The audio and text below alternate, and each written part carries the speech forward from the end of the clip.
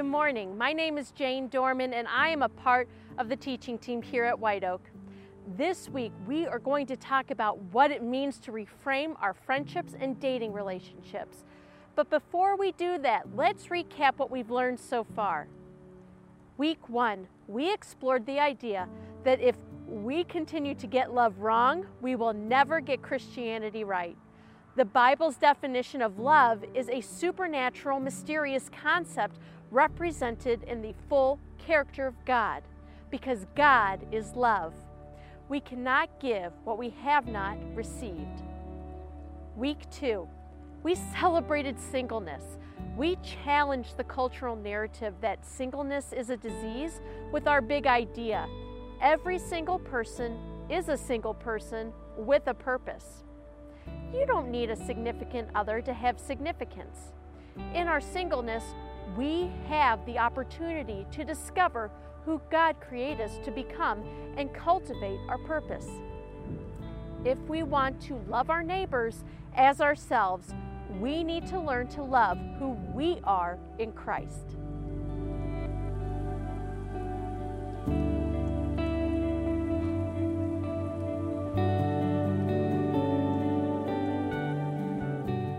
Which leads us to today's topic: how to actively pursue relationship with others, specifically in the realm of friendship and dating. As parents, Brian and I believe in the importance of allowing our kids to explore different extracurricular activities so they can discover their hidden talents, as well as learn how to be on a team, develop friendships. So our 5-year-old Patrick recently expressed an interest in gymnastics, so we signed him up for a local program. One day, while we were waiting for class to start, Patrick noticed another little boy sitting nearby. He confidently waved hello to him. Timidly, the little boy waved back. "What's your name?" Patrick asked boldly. "Damien," he mumbled. "Hi, Damien. My name's Patrick. Do you want to be best friends now?" Damien's face lit up, and his aunt and I exchanged knowing glances as Damien nodded his head in agreement. And the two ran off to class, leaving us adults in amusement over the innocent exchange that we just witnessed. Don't you wish making friends were that easy? Let's face it, relationships are messy. Our culture tells us that more is better. If you want to be acceptable to society and need to be popular and pad your circle with as many friends as possible. Same goes for dating. We're encouraged to date recreationally. Date as many people as possible before you get tied down so you can gain experience. Today, our big idea is to pursue relationships with purpose. Who and what we surround ourselves with is who and what we become. The choices we make in our relationships, good or bad, have the ability to change the course of our life. In Proverbs chapter 4, verse 23, it says, "Guard your heart above all else, for it determines the course of your life." God makes it clear throughout Scripture that we are not meant to do this life alone. However, he gives us wisdom in our pursuit because not all relationships are created equal. Proverbs 18:24 says, "A man of many companions may come to ruin, but there is a friend who sticks closer than a brother." In Ecclesiastes chapter 4, verses 9 through 12, it says, "Two are better than one because they have a good reward for their toil. For if they fall, one will lift up his fellow. But woe to him who is alone when he falls and has not another to lift him up. Again, if two lie together, they keep warm. But how can one keep warm alone? And though a man might prevail against one who is alone, two will withstand him. A threefold cord is not quickly broken."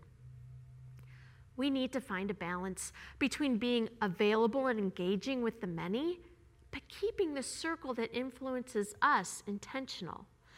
The voices we allow to speak into our life have the power to influence how we live out our purpose or could potentially derail our purpose in its entirety. We are going to do an activity that will give us a picture to help us reframe friendships. So grab a pen and some paper and follow along. First, draw a large circle and label this casual friend circle. Your casual friend circle are people you interact with on a regular basis based on the circumstance or season of your life. This includes coworkers, neighbors, school, etc. They aren't there by choice per se, but you interact with them consistently. Who has God placed in this circle based on your current season or circumstance? And write those names down. Next, I want you to draw a smaller circle inside the casual friend circle and label this one close friend circle. These are friends as a result of your choice. In your life, this could look like a life group or a book club or golf group or a mom's play date group and the like. Sometimes these friends can be a result of the first circle. These are the people that you are choosing to engage and do life with that can influence how we grow in our relationship with love. Who is in this circle for you? Who are you doing life with? And finally, draw a smaller circle inside the close friend circle and label that one core friend circle. These are friends that are chosen through wisdom and trust that has developed through your relationships from the close friend circle. The people we allow to come close into our lives have a profound effect on how we walk in our purpose. Who currently resides in this circle? In his ministry, Jesus actively demonstrates all throughout the Gospels how to discern this different friendship circle. He was available and compassionate to the many in the casual friend circle. He selected 12 outsiders to do life with regularly, the close friend circle.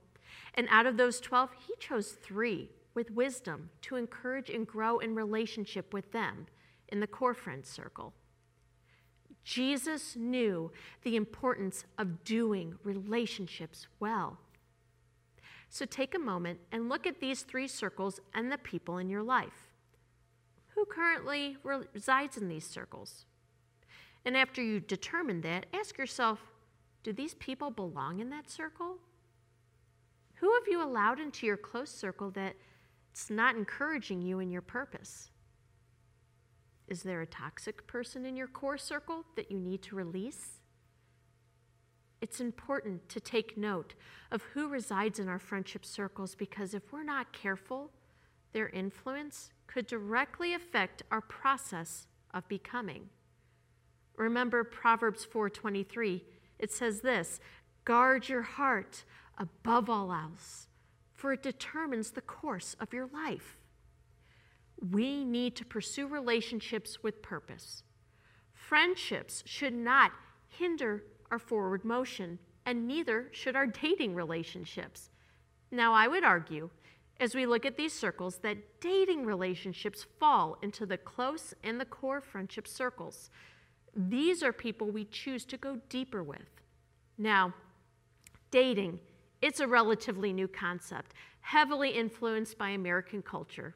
And if you do a deep dive into the Bible, there are no explicit instructions or dating advice, but we find wisdom in Scripture and accountability through the church. We have a responsibility as a community to think collectively to encourage our single brothers and sisters in their dating pursuits. Married people in the room, if you are in a healthy marriage relationship, you've got wisdom to share. In fact, if you're married in the room, could you raise your hands? Raise them high, don't be shy. Okay, keep them up. If you're single, dating, engaged, I want you to look around the room and see all the potential mentorship and discipleship partners we have here at White Oak. Pursue them. Married couples, if you know someone who is single or dating or engaged, pursue them. Invite them out for coffee or share a meal together.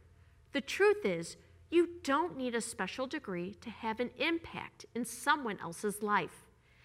God is writing our story, and He made those stories in our lives to be shared with others to reveal God's glory. Okay, so those who may be single in the room or dating or even engaged, I want you to listen up.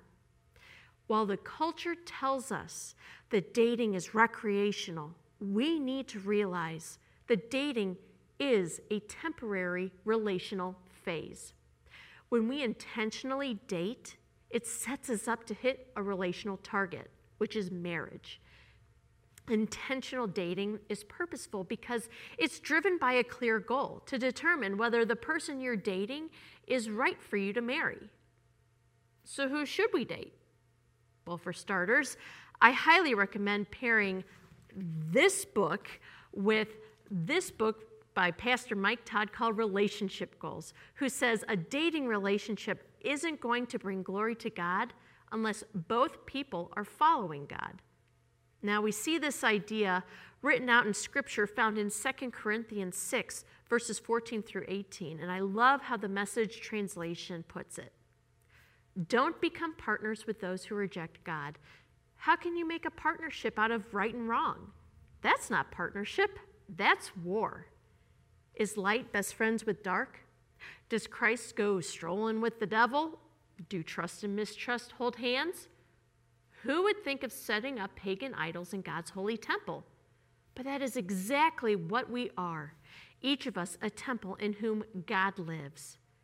God Himself put it this way: I'll live in them, move into them. I'll be their God and they'll be my people. So leave the corruption and compromise. Leave it for good, says God. Don't link up with those who will pollute you. I want you all for myself. I'll be a father to you. You'll be sons and daughters to me. It is impossible to have a flourishing relationship that glorifies God if both parties are not on the same page foundationally. One broken person plus one broken person equals two broken people looking for love in all the wrong places. If we want to cultivate healthy relationships, we need to keep God at the center. Now, as we approach dating through this lens, I want to share with you 4 things to consider as we reframe how to date. Number 1, intentionality. Proverbs 16:9 says, "The heart of man plans his way, but the Lord establishes his steps." So how does this help us date intentionally? This verse makes it very clear. We need to take action. We need to stop complaining how all the good guys are taken, or, well, that girl's a 6 and I'm looking for a 10. You fill in the blank of whatever excuse you have to stay inactive. If there's someone that has come across your path that you may want to get to know better, make a plan and take an active step. Going first, it's scary, but it's brave and, dare I say, attractive. Now, there is a debate as to who should go first, the boy or the girl. While tradition dictates the boy asks the girl out, ladies, we are living in the 21st century now, and biblically speaking, Ruth went and got her Boaz, and so can you. Single men out there, that doesn't get you off the hook either. I'm just saying. But back in my single days, I was the girl who dug her heels in waiting for the guy to make the first move. Yes, love is patient, but the agony of sitting and waiting for the phone to ring because you don't want to miss the opportunity to find love is a waste of your time. When Brian and I were in the friend zone, he was the first guy who casually in conversation said he wished more girls realized that they had the power to initiate. I think he was fishing to see how I would react because we were still trying to figure each other out, but I picked up on the hint and later suggested we go out and see a movie. It's time to stop sitting and waiting for love to happen, and it's time to take action and initiate it with intention. Okay, so number 2, clarity. Clarity is kindness. As we move forward, we need to be clear with our intentions with the person we're pursuing. We need to stop playing games with each other when it comes to defining the relationship. Every relationship consists of two individuals created and crafted with care by God. God desires us to see unity together in the body of Christ. Now, this doesn't mean that if you're dating someone and it doesn't feel like the right fit for you, or there's no chemistry, that you stick it out because you don't want to hurt their feelings. But it does put a responsibility on you to be clear with the other person so they understand the status of the relationship. Ephesians 4 talks about the unity of the body of Christ. Paul encourages us in verses 15 and 16, which says, "Rather, speaking the truth in love, we are to grow up in every way into him who is the head, into Christ, from whom the whole body, joined and held together by every joint with which it is equipped, when each part is working properly, makes the body grow so that it builds itself up in love." Something I have always appreciated about Brian from the very beginning of our relationship is his clarity. Even when we were still friends, there was a clarity of interest between the two of us, and when we decided to make it official, he was clear with me about how he felt. He was willing to be vulnerable. Vulnerability is a risk we have to take if we want to experience connection. Be clear with each other and stop playing games. Number 3, strategy. This is where you get honest and ask yourself, is the person I'm pursuing aligned with my God-given purpose? I remember when I was fairly young, I knew in my heart I had big entrepreneurial dreams for my life. When I started dating, the first couple guys I dated were really good guys, but our dreams didn't align. They were good guys, and I feel blessed to have known them, but that didn't mean they were the right fit. Being good is just one factor to consider in your dating relationships. You need to have a strategy in your dating relationships, because if you aim at nothing, you gain nothing. So when you bake a cake, for instance, you have to follow the recipe using all the ingredients to get the desired product. You can't build a flourishing dating relationship just off of one good ingredient. One ingredient does not a cake make. So if the reason you are in a relationship with someone is because he or she is a Christian, or has a good heart, or plays guitar and knows all the quotes from the movie What About Bob, but has different goals for their lives that don't align with your God-given purpose, it's okay to take a step back to reconsider. Another thing I want to address is your strategy with boundaries. Now, I know it can be a buzzkill, but I'm going to say it. Save sex for marriage. It's worth the wait. Make up for lost time. God will bless it. In the love passage we looked at in week 1, it says in verse 7 that love always protects, it always trusts, always hopes, always perseveres. When you are dating someone, you want to observe to see if they echo this posture of love. Ask yourself, are they protecting me? Do I trust them?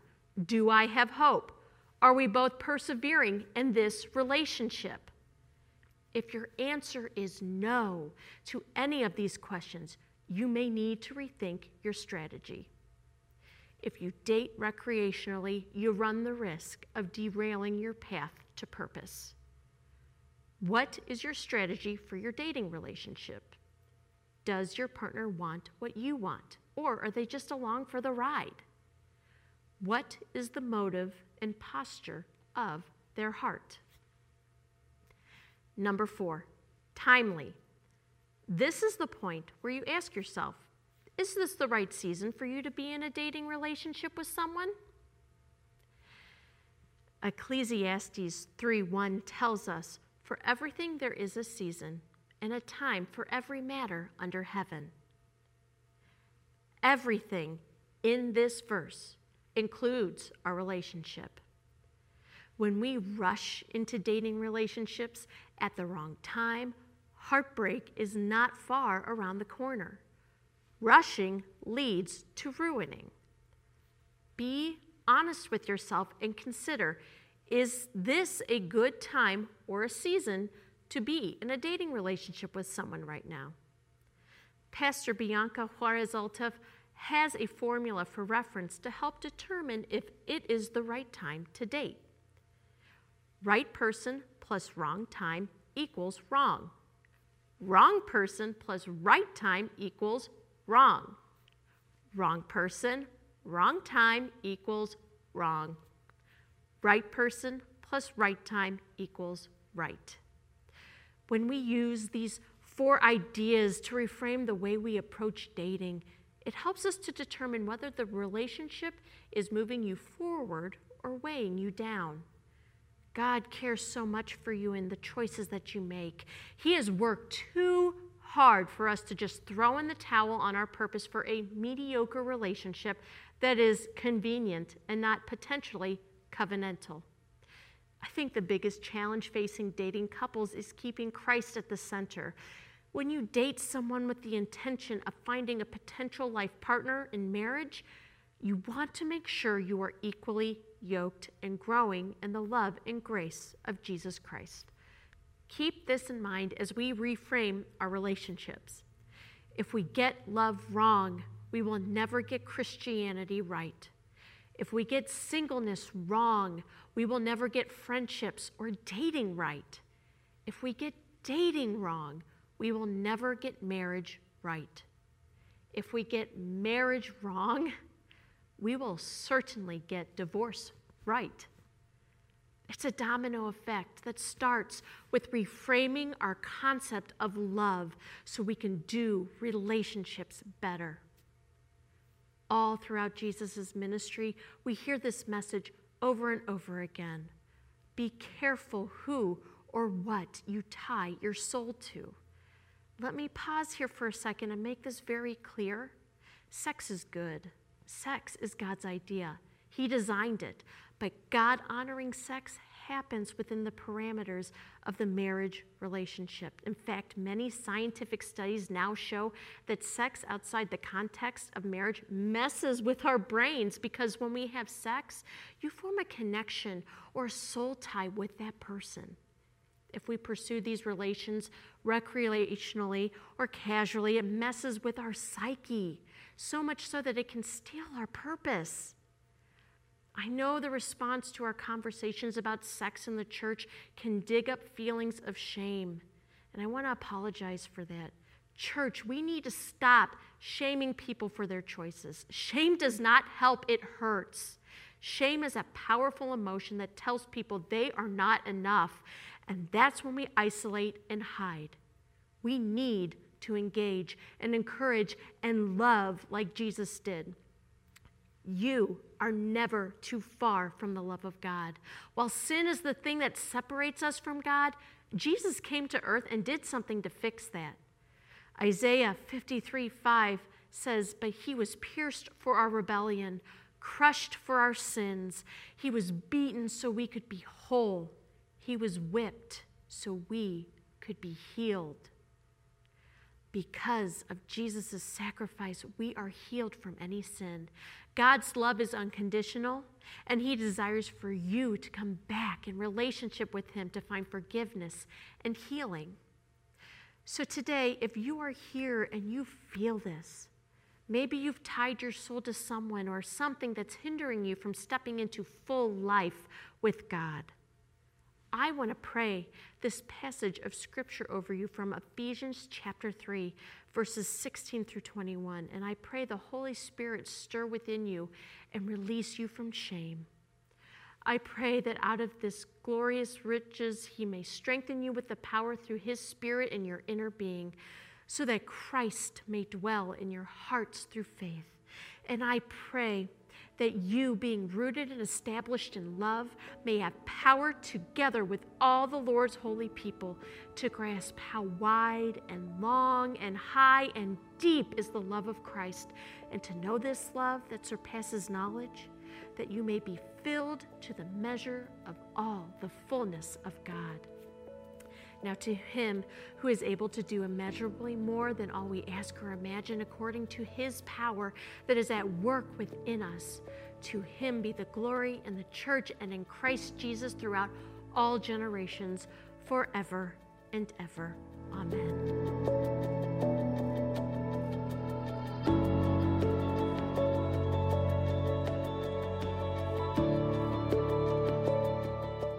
Friends, as we wrap up today, I want to encourage us in our reframing of relationships with a couple action steps to practice this week. First, I want everyone to take some time this week to examine the friendship circles we observed today and list out who in your life currently resides in these circles. Ask yourself, do these people belong in the assigned circle, or do I need to readjust? Then, I want you to take a moment to consider what relationships in your life are present but underutilized. Secondly, it's time to take action. I want to challenge you to reach out to one person this week and invite them to get together. Maybe it's a friend. Maybe you've been dragging your feet to ask that special someone out on a date. Maybe you're married and need to reconnect with your spouse by going out on a date. Whatever the circumstance, I challenge you to go first and actively pursue relationships with purpose. Remember, if we want to be a people that help lead others to full life in Christ, then we need to keep love at the center of all we do. Together we move. God bless you.